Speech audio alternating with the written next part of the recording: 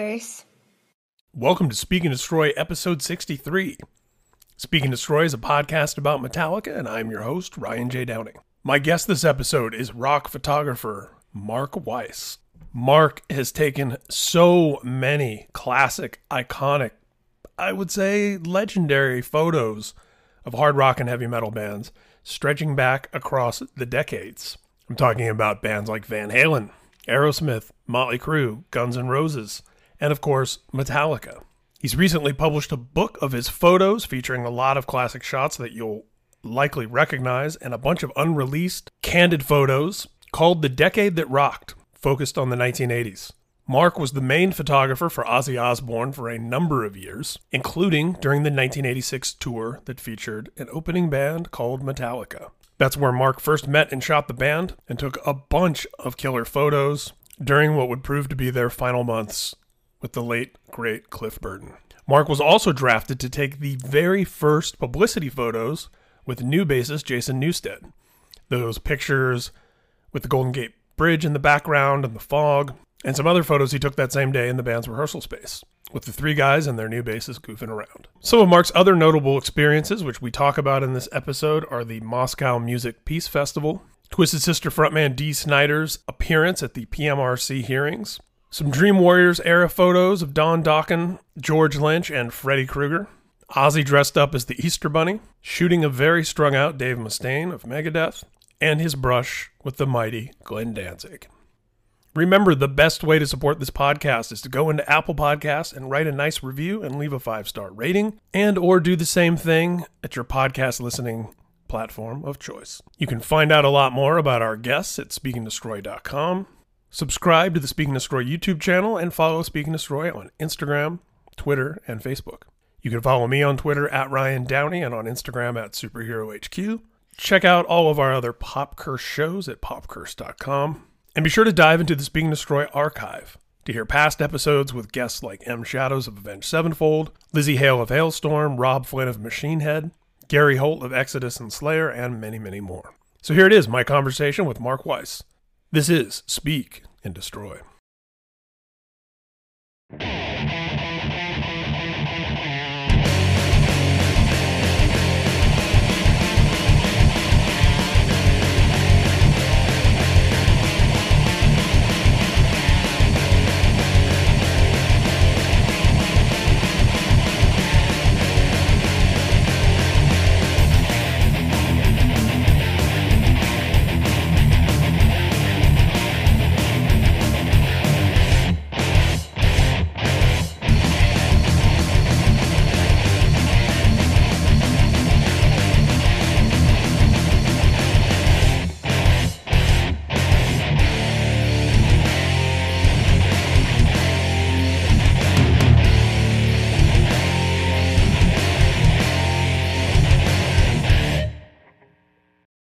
Got introduced to music because my brother was 2 years older than me, and he had like a garage band that would play like Steppenwolf and Agata Davida, and so across the street from my house they all jammed, and I was probably like 10 or 11 at the time. So I would just hang out, and hang out with my bro and watch him play and have all the kids, watch them. And then, my brother had all the the records and the magazine subscriptions to like Circus and, magazines like that, rock magazines. And I would just, look at them and, that's where I, had an interest and, had some card games and with my brother, and I would always tag along, and everyone would always be talking about David Bowie or, Led Zeppelin. And so I just hear all this chitter chatter about all this cool stuff, and I'm just like a sponge absorbing all this. And that's how I kind of, started listening to, music, rock music. And then, we started going to concerts. He started bringing me with him to Crosby, Stills, Nash & Young. It was really like the first concert in 1974 at Roosevelt Stadium, where, there was like 60,000 people there. And it was actually like a really, Woodstockian kind of feel because, there's all this pot going on, girls, topless. And to top it off, David Crosby came out. I believe it was David, or it might have been Graham Nash, came out and announced that Nixon resigned. So it was a real, it was a historic day. And, it just had an impact on me. And then I just started going to concerts, sneaking into shows. Elton John played, and then Aerosmith. I started sneaking my cameras into Peter Frampton, and I just wanted to, I wanted to do something different. And I had a camera that I got from mowing someone's lawn, so I had that hanging. I was in my room that I used to stare at all the time, because when I first got my camera, I just started taking pictures of my family and my dog and events, and I got kind of bored with it. But then when I started going to rock shows, I said, let me see what I can, bring my camera in. And that's what I did. And I got excited about it. And then I started showing the kids in school when I was in high school, and got a lot of attention that was cool. I met a lot of girls started coming up to me, because I was kind of a shy kid. And, it set me apart from everyone, because I got all this attention. Oh, you shot Peter Frampton, and they're all wearing the shirts, and they were all at the shows, and I'm selling them out of my high school locker and in front of the concerts. So that's how I kind of cut my teeth into shooting rock and roll. And then at what point did that transform into professional photographer? Where did you go from sneaking in and shooting kind of for the love of it, and then figuring out, hey, I can get paid for this. I can be on assignment and that sort of thing? Yeah, well, it was never about being paid or anything like that. I just my next step, after I got arrested for selling pictures at a Kiss show at the Garden, 77, I went to jail overnight, and then the next day I picked up one of the subscriptions to the Circus magazine, and I saw that, they were in New York City. So I just hopped on a train with my photography and just knocked on the door, and they let me hang out for a few hours until they had some time. And then, that was my first kind of break.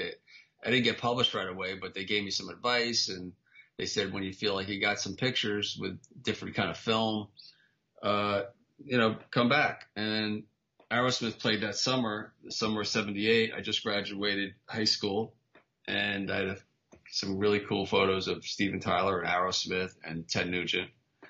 And I left them at the office, and a few months later, it was in the centerfold of Steven Tyler in Circus magazine, the biggest picture book. So that was, so then I got paid my first, $100. I got 125, and it wasn't about the money. It's just about seeing my name on there. And it was never about the money. It still isn't. Of course you need to, pay your bills, and it's turned into a business, but really, I was just doing it for the love of it, and being able to hang out with bands that I, grew up with, and then saw emerge. As I was emerging as a photographer, they were emerging as rock stars, like, most of them, from Bon Jovi. I mean, I shot him when he was in the Rest, when he was 18. I shot, Motley Crue when they first came out, Quiet Riot, Rat, Dokken, all these bands. So I kind of grew with them. And then also bands like AC/DC, Scorpions, and Van Halen, and, those bands, took notice to my photography. And because I started working for Circus and other rock mags, they give you a little more access, and then they get to know you. And once they get to know you, then that's the real, test, that they want you to be around and maybe get hired by them and do album covers and photo shoots. And I was fortunate enough for them to like me, and like my work, and it just snowballed. There's not really much of an effort. The effort came when I was doing these elaborate photo shoots for the album covers, like for Stay Hungry, or, Slippery When Wet, or Wasp, The Last Command. That's when things started, becoming a little more of a challenge. Mm-hmm. Backing up just a little bit too, I love that story about, seeing the address of the magazine, getting on the train, and just showing up with your photos. It's actually, a couple decades removed, but it's very similar to how I began my career as a professional journalist. I was interviewing my friends' bands and printing up fanzines. One of my buddies who was helping me lay out the fanzine, his dad worked at Xerox, so we would go to Xerox over the weekend, like the corporate office, and use the copy machines to make our zines. And it was the same thing. The local weekly newspaper, I just showed up to the address, walked in the lobby with some of my fanzines, and was like, I want to write about bands. So yeah, I love that. And obviously that's changed so much now since when you did that, since when I did that with the internet. And I mean, email wasn't even really being used that much when I did that. And then, fast forward to social media and all of that, people are bombarding one another, trying to get their foot in the proverbial door. But there's something really pure about that era and those moments when people like us could just physically show up on the doorstep and be like, hey, I want to do something, not even knowing what a job there meant. In my case, it was just like, I like doing this. I would like to do it for you. And then a little bit of, I think I can do it better than the people that are doing it here now. Exactly. Or, I used to look at the pictures in the magazine. It's like, my pictures look just as good as that. Right. And that's, I think a lot of great bands come from that too. When people hear a band and they go, especially in the punk and metal world, like, well, I could probably do something as approximating as cool as that. And off they go. You touched on something that I wanted to get into as well. And, in the early days, who was the first band that you remember developing that relationship with, where it went from, a step beyond, oh, I've got a photo pass, I'm in the photo pit, or I'm taking pictures of you live, to, okay, now I'm backstage, to, okay, now they're asking me to do their publicity shoots and their album shoots and all that. Who was the first that you remember being kind of welcomed into that inner circle? I would probably say Motley Crue, because 1982, I did my first shoot with them. I was already established. I was already working for Circus, but they were just coming out, and I worked for this magazine called We. It was a men's magazine, and I would shoot half naked women with rock stars. I saw some of those in the book. Yeah, and they were, they were up for it. And Nikki even says in the book that photo kind of depicts that band, and it kind of set the stage of what Motley Crue was about. So it was like the perfect first shoot for the world to see, and then, just developed a relationship, and they played the US Festival the next year, and then they did their own tour, theater tour, and then they got the Ozzy tour. And at that point I was Ozzy's photographer. So, and then I started going on their bus and hanging with them, and, it just kind of snowballed into a bunch of friendship, and a lot of fun in between. Yeah, Oz is going to figure, I think, pretty prominently into our conversation. I mean, I could literally talk to you for hours, because there's so much stuff that you've shot that has been important to me in my life. I mean, even just that picture of Axl in the Cat House sweatshirt with the old Saved by the Bell style phone leaning on a payphone. That was, at the dawn of Facebook, that was my cover image on my Facebook page for years. It's just such a cool photo. But yeah, it goes on and on and on. I mean, stuff that I loved as a kid, Billy Idol, stuff way before I even got into metal. There's a bunch of stuff you shot, Live Aid.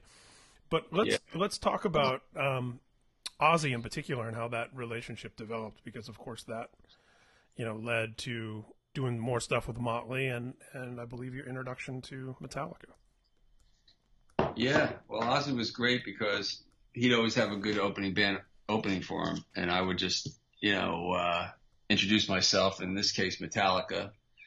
I said, I'm going to be around with Ozzy here and there, not for the whole tour, but I'll come in for a couple weeks, go back, I want to, do some other bands, and then eventually come back with photos to show them. And I said, you might, let's take some photos. So they were, sure, of course. So they gave me kind of carte blanche. We did photos before the show, after the show, in their bathrobes, which is featured in the book.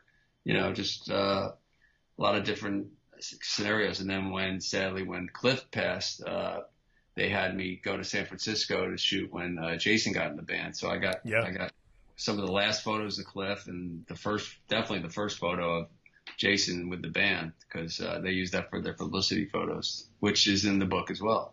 Yeah. And before we get into Jason, even let's rewind even just a little bit. With Ozzy, what were those first few experiences with Ozzy like? I mean, you have so many great photos of him. A lot of the madman, fun-loving, dressing in drag and goofing around and all that sort of stuff that we associate with Ozzy. For people listening to this to understand, most of those photos are yours. The pictures like that are out there that are famous. Those, you took them. They're in your book.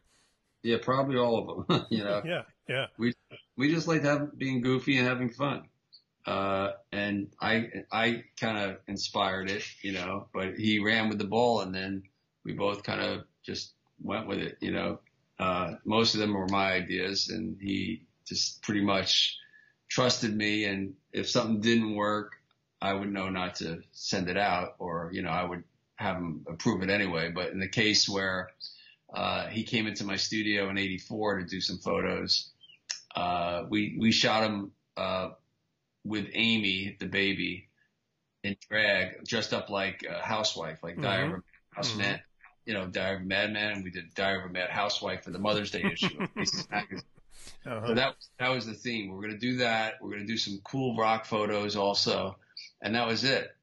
So they come in, and Ozzy and Sharon come in, and all of a sudden Ozzy goes, "What's that?" Like, and I shared my studio with a commercial photographer. So there was props left around every once in a while, and I never knew what he had there. So in the corner, there was this, Easter bunny outfit. This guy was doing some kind of, Easter thing with, I don't even know what it was, but it was just hanging out there. I didn't even notice it. This big trussely thing with, flowers in it, and this big Easter thing. And so he looked at it, he goes, "What's that, Mark?" And I said, what do you mean?" And I looked at it, and I quickly said, "Oh, that's what we're going to do for the cover. You're going to be the Easter bunny." And he looked at me, he goes, "Really?" He goes, "Sharon, do I have to put that on?" And she's like, "Oh, you boys have fun," and then she took off. And I remember, it was the first time I heard Ozzy like yell, "Sharon," and she left. Then we walked in, and I'm like, "Is he let's see if he puts it on." And sure enough, after like the first thing we did is he put on this outfit, and he was having a hard time putting it on, like really going, "Mark, do I really got to put this on?" And I was just kidding around. Like, I didn't think he was going to do it. And he put it on. And once he had it on, he started hopping around and making funny faces and all that. And then, so then I didn't even tell Sharon that I did it, she wasn't there. And then I didn't do anything with the film. It's like, who's going to want to see the Prince of Darkness in a bunny outfit? I didn't even want to show Ozzy and Sharon, I thought Sharon would be mad that I took it. You know? But then like 20 years later, that was shot in '84, like 20 years later, I just sent them, it was Easter, and I was looking through my photos, and I saw those photos, I sent them some, scans of it, and she posted it on Easter, she posted. So I said, the Ozzy bunny is out of the Ozzy closet, the bunny closet.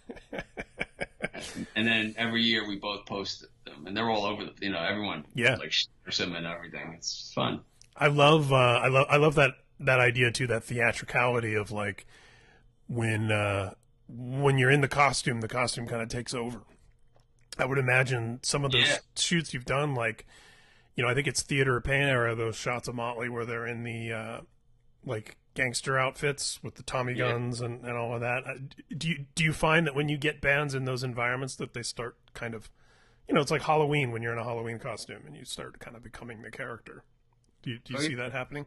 Yeah, that's why I like doing it. So I get a different persona out of them, So I'm always looking for props. I used to have this blow up balloon guitar, and I used to bring it, on the road with me just for something different. And I figured, you get like a few of them doing the same thing, doing different poses with the same, blow up, same prop. It could be a nice little photo layout, which it ended up being in the book. I had like two or three artists blowing up these balloons, these guitar balloons, and playing whatever they're going to do with it. They bite it, they throw it on their, they bend it in half. Everyone does something different. So I did that kind of stuff because it takes them out of the monotony of a regular photo shoot. Yeah, you know what? It's really interesting to hear that technique from a photographer perspective as well, because that's something, especially a big portion of my career has been interviewing actors and filmmakers, and often at press junkets, and at those, they're talking to 50 reporters from all around the world in 5-10 minute increments all weekend long. So my strategy over time developed into, what can I do without being super gimmicky or over the top. It was like, what can I do to shake them out of the robot mode of this sort of dry question and answer thing they've been doing all day. And man, it's so great when you can break the ice like that with artists who get stuck in these routines. I think that's so crucial as a photographer. I think that's some really great insight into the whole process. Oh, thanks. Yeah. So going to the Ultimate Sin tour, because that's such a monumental turning point in Metallica's career. That whole tour with Ozzy. Had you? I assume, especially given the circles you traveled in, that you were probably familiar with the band before. Do you remember the first time you heard them or heard of them? I don't remember. I don't really remember Metallica at all.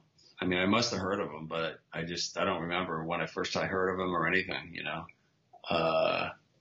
I wasn't really into thrash, and that was the first record that was a little more commercial, I think. So I kind of started liking them when they were on that tour, and also you're in the pit shooting them. Of course, you start liking them because it's right in your face, and they're such a powerful band.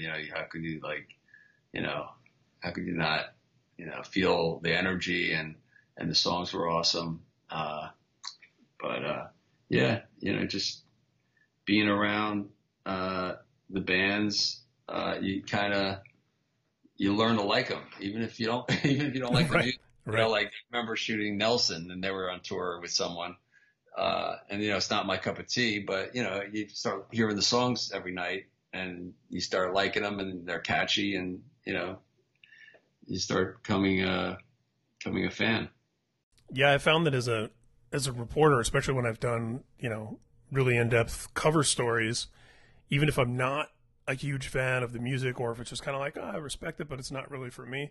Once you start connecting with people on a human level and understanding a bit about their story and who they are, suddenly you take a different listen to the art that they create. It starts to resonate with you or connect with you a little differently. One of the things I really love looking at those pictures, staying in the Cliff era for a moment, you can really tell in their demeanor and their body language and their facial expressions the level of comfort and trust that they have with you, which I think for that band in any era, but even in that era, they're a little guarded. They're a little out of their element when they're out being the support band. So what do you think it was about those guys and your chemistry with them that, right away, they're doing pictures in their bathrobe and they're goofing around and they just look like they're having fun when they're with you? Yeah. Well, I say stupid things sometimes to get a laugh, nothing too crazy, just like the typical, give it to me, baby, stuff like that, that you would say to a hot chick. So you can laugh at that. And just being there and not making a big deal about it. Letting them be who they are, and then just guiding them around a little bit. Cause after a show or before a show, they're pretty amped up, and it doesn't take much to get an emotion out of them. But, the trick to being a good photographer is you need to, you need to get them in the spot and then get some kind of emotion and make sure they look good. I mean, that's what I like to do. I like to make them look good. And whatever it is, sometimes I have to come up and move them around physically if they're not really listening or understanding, which could cause some conflict sometimes. A certain man whose initials are G and D comes to mind. It's in the book, Yeah. Yeah, I want to talk about that in a second also. But with that first photo shoot with Jason, I mean, that's obviously yet another massive turning point and transitional time in their career. And they're obviously just getting to know Jason. Were those are those the pictures with the Golden Gate Bridge in the background? Yeah, yeah.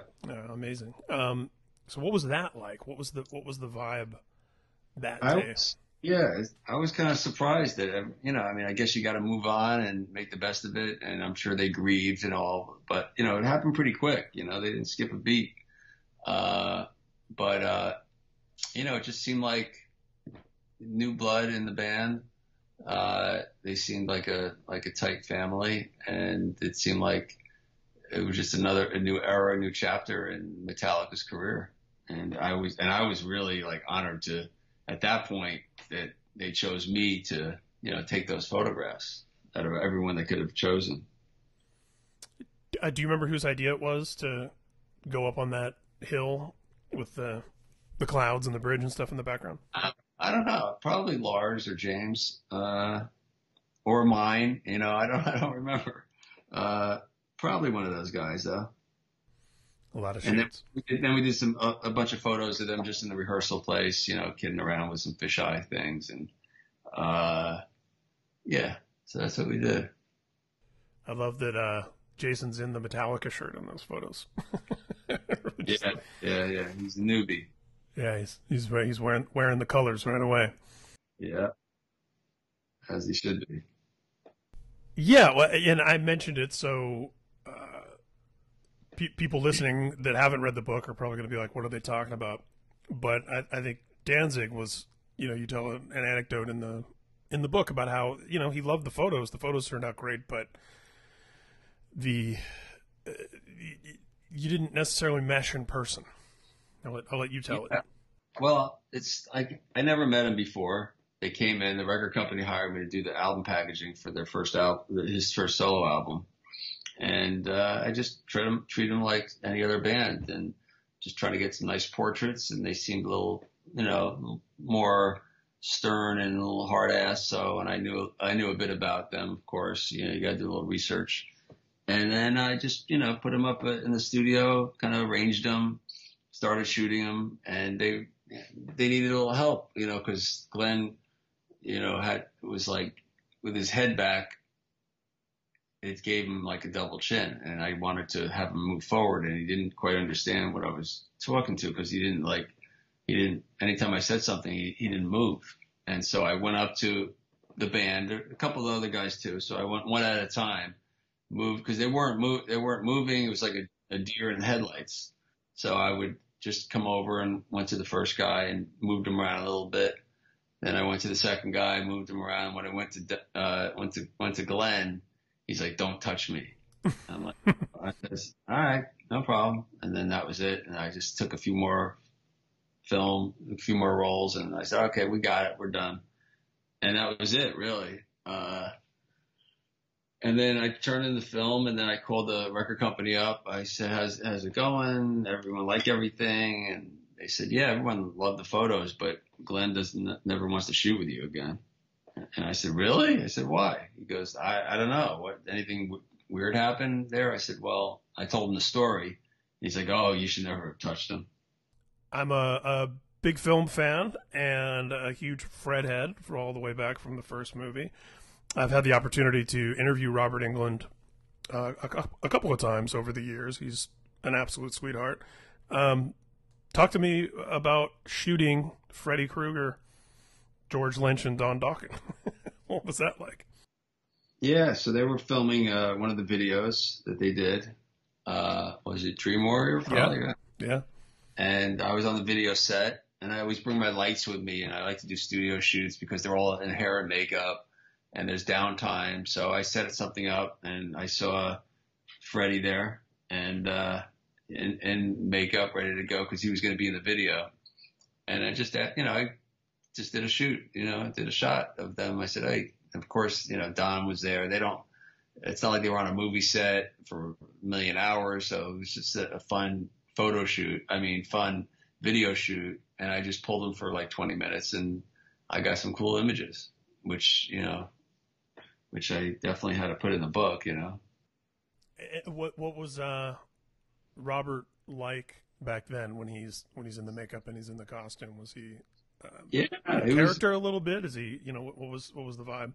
Oh yeah, it's definitely in character, because that's what you need to be. You need them to be in character. So I would call him Freddie, uh, and he was good. He gave me the claws and it was scary and everything else. And I know Don and George really, were trying to be serious, but they were just cracking up all the time.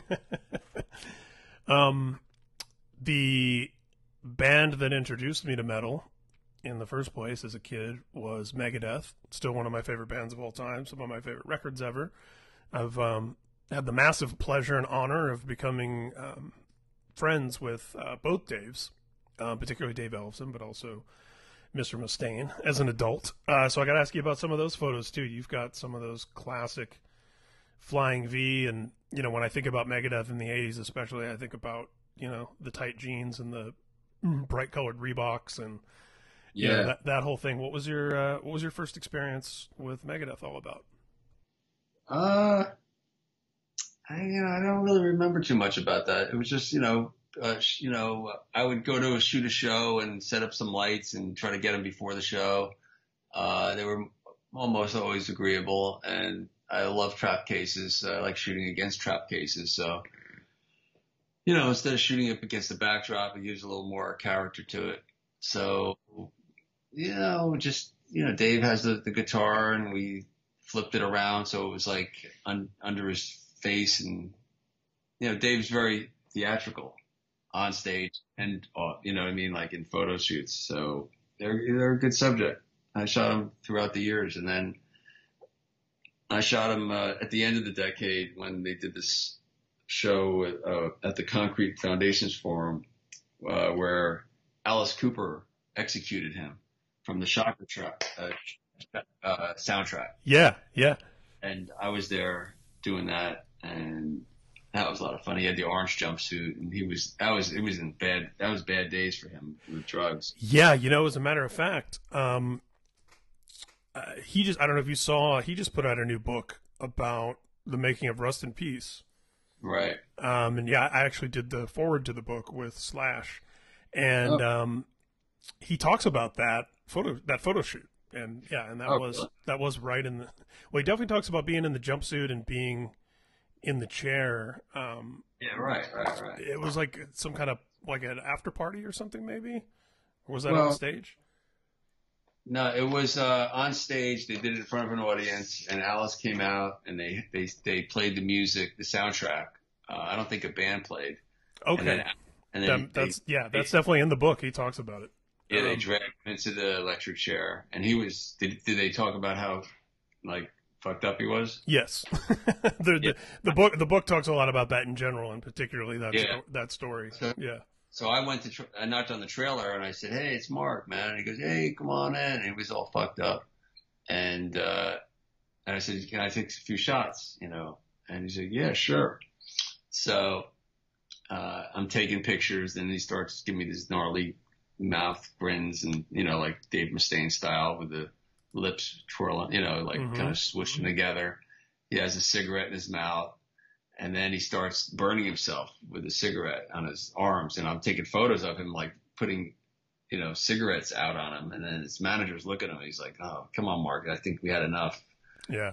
And Dave's like, "No, it's cool, man. And he was just so messed up. I mean, I can't imagine what was going through his head. I'm sure he talks about it in his book, but being electrocuted, smacked out by Alice Cooper, like what the hell? What did he say? Did he say anything? Like, It did he had to be say, confusing. Yeah, no, he talks about sort of the state that they were all in that era, and that being a moment. I mean, I remember, I think it's in the Megadeth Behind the Music, uh, you know, right around that time, Penelope Spheris shooting music videos with Megadeth and saying, this guy showed up and he couldn't walk and chew gum at the same time. right? Yeah, it was definitely dark days and definitely a hole that they climbed out of and somehow came out with arguably their best record out of all of that. So let's talk about two things I definitely don't want to let this end without having talked about. One is the Moscow Music Peace Festival. Speaking of historic, what can you tell me about that and your involvement with it and your experience and so on? Well, I went over with John and the band in the wintertime just to meet all the dignitaries ahead of time. So that was kind of cool. It was for Rolling Stone. And then I went over on the plane with them all, and it was just every rock star that was on the bill was on that plane, and just a lot of fun. It was like a high school reunion. Yeah, the plane. You hear a lot about the plane ride for that. What was the plane like? I mean, gosh, talk about your heavy metal Big Bopper, Buddy Holly. You know what I mean? Like, thank God that plane was landed Right. safely. Yeah. Well, we took over the plane. Peter Max was on it, and he painted it. The famous artist from the 70s, 60s, and 70s. And bands had guitars. People were playing, songs together. People were passed out underneath the seats. There was vodka on the plane. It was supposed to be like a drug-free kind of, alcohol-free kind of event, but we managed to get alcohol in duty-free shops. Sneak it on or whatever we got it on, and pretty much everyone was trashed except for Motley Crue because they were sober then. Yeah, I mean, once we got there was I wanted to get that image like the Beatles when they got off the planes, So yeah. I made sure everyone they landed, and I was in the back, and I was like, wait a minute, let me get off first. I want to get everyone walking off, and I got some really cool images. And then once they all got off and they were all talking and, chatting, they all went upstairs and looked down at the plane. I told everyone, and I just kind of orchestrated like 50 people to get one photo. And it was tough. They were, flipping me the bird and Weiss, you got it, don't you? I said, come on. I said, guys, come on, give me a break here. This is tough for me, So and it's history, But they're glad. Yeah. I bet they're glad they cooperated now. Yeah, they are. Yeah. I also wanted to ask you about the PMRC hearings. Obviously there's that vivid image of Dee, going in there. It kind of reminded me. It was almost like a precedent for years later when you would see Manson getting interviewed and. They expect him to be this maniac, and then he comes on and he's super articulate and he has all these insightful things to say. I feel like Dee was the archetype for that at those PMRC hearings where he walks in and looking like he does, but then he sits down and says what he says. Yeah, he definitely gave them a run for their money because, I remember Al Gore, then Senator Al Gore, because his wife was leading the pack, Tipper. And he's like, so Mr. Snyder, what does SMF stand for? And Dee goes, SMF stands for the Sick Motherfucker Fans of Twisted Sister. And he looked at him like, okay, like he wasn't gonna, like he got him or something. Like, they're just words, it's not like, kill your mother or, or anything like that. It's just words that he says, I'm sure, to his wife even, you know what I mean? It's like, come on, get the, motherfucker, shit that we say. And, he just took instead of really talking about the issue, he took, the senators' wives were trying to pick him apart when he talked about that kind of stuff, which was really ignorant and stupid. So, Dee hit him really hard with a lot of things, freedom of speech and comparing him to movies. And at the end of the day, they ended up putting a label on all the records that had any kind of lyrical content of, things, that were deemed inappropriate for younger kids. And, it helped sell the records at the end of the day. That's pretty much it in a nutshell. he stood up with Frank Zappa and John Denver. I was there to document it. You can even see me behind them taking pictures. I'm like the only photographer with long hair, you know. So, yeah. Yeah, and this segues into something that you probably don't get asked about that often, but I'm definitely going to ask you about. That scene with the real life scene with Dee at the PMRC hearings was kind of recreated in the movie Trick or Treat, where Sammy Kerr is basically Dee, telling whoever he's pointing his finger at in the movie, we will bring you down. That movie is, it wasn't successful, but I saw it because I was the perfect age, loving horror movies and loving heavy metal, to be crazy excited about Trick or Treat when it came out. And you did all of those amazing promo photos of the late Tony Fields and Ozzy together, and I got to talk to you about that. And let me tell you before you get into it.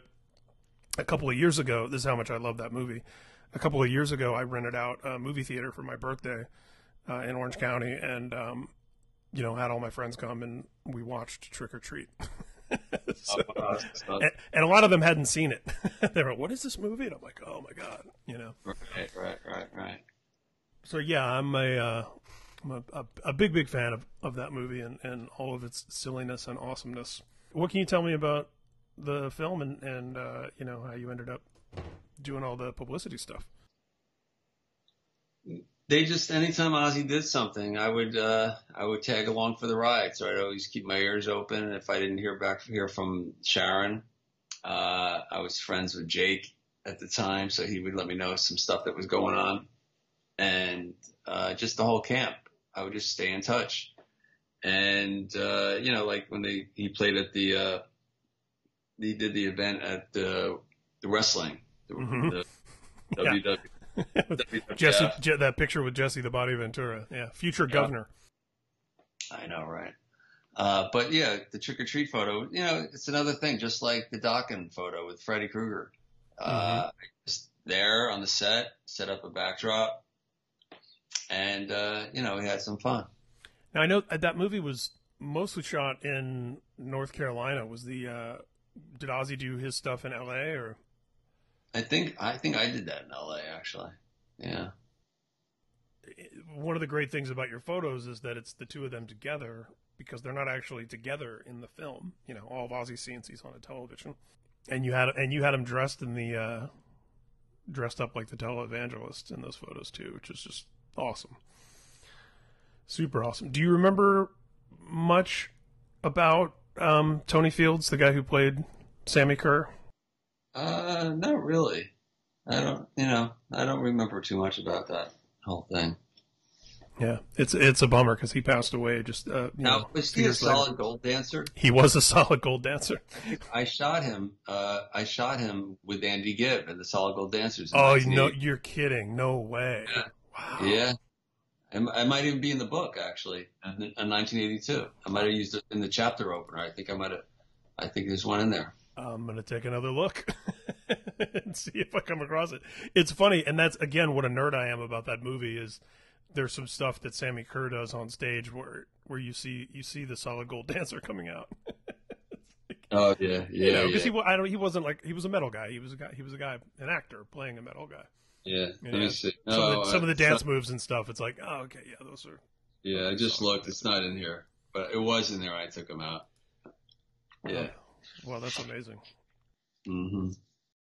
Well, Mark, like I said, I could literally spend 10 minutes talking about every single photo in the book, and photos not in the book, which brings me to my last question, which is another great segue.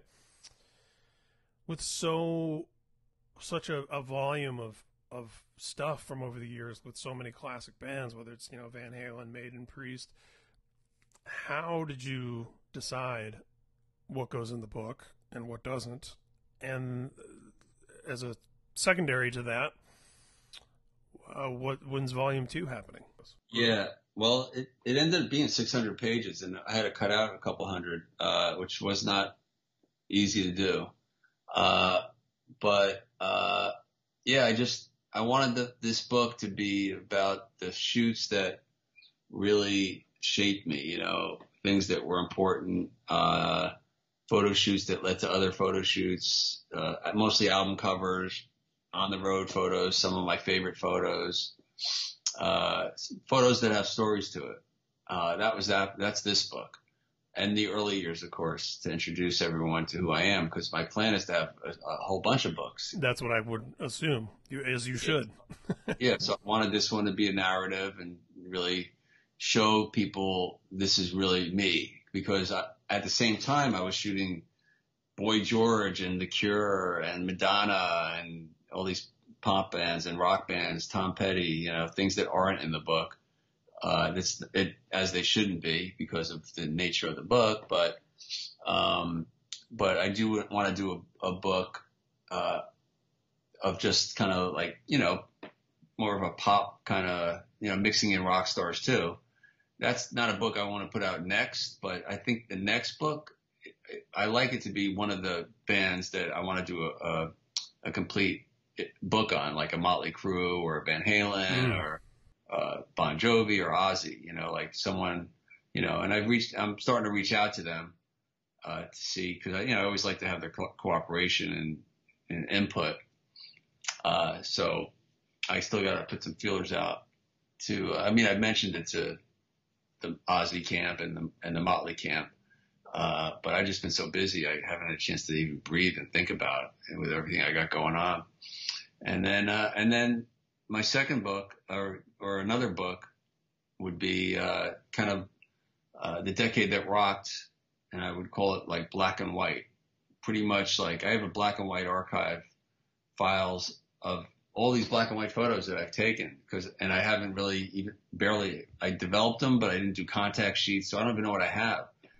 I kind of know what I have, but I didn't like study them and know exactly, but it's pretty much photos of the bands on the road, on the tour buses, photos that I wasn't even expecting to sell to a magazine, because when you shoot black and white, you don't only make $25 a photo back then.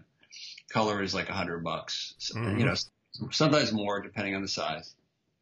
So I loved shooting all the time. I always had a camera. So the shots that I knew wouldn't make the magazines, I would shoot black and white because it's cheaper and you don't have to, I can develop it myself.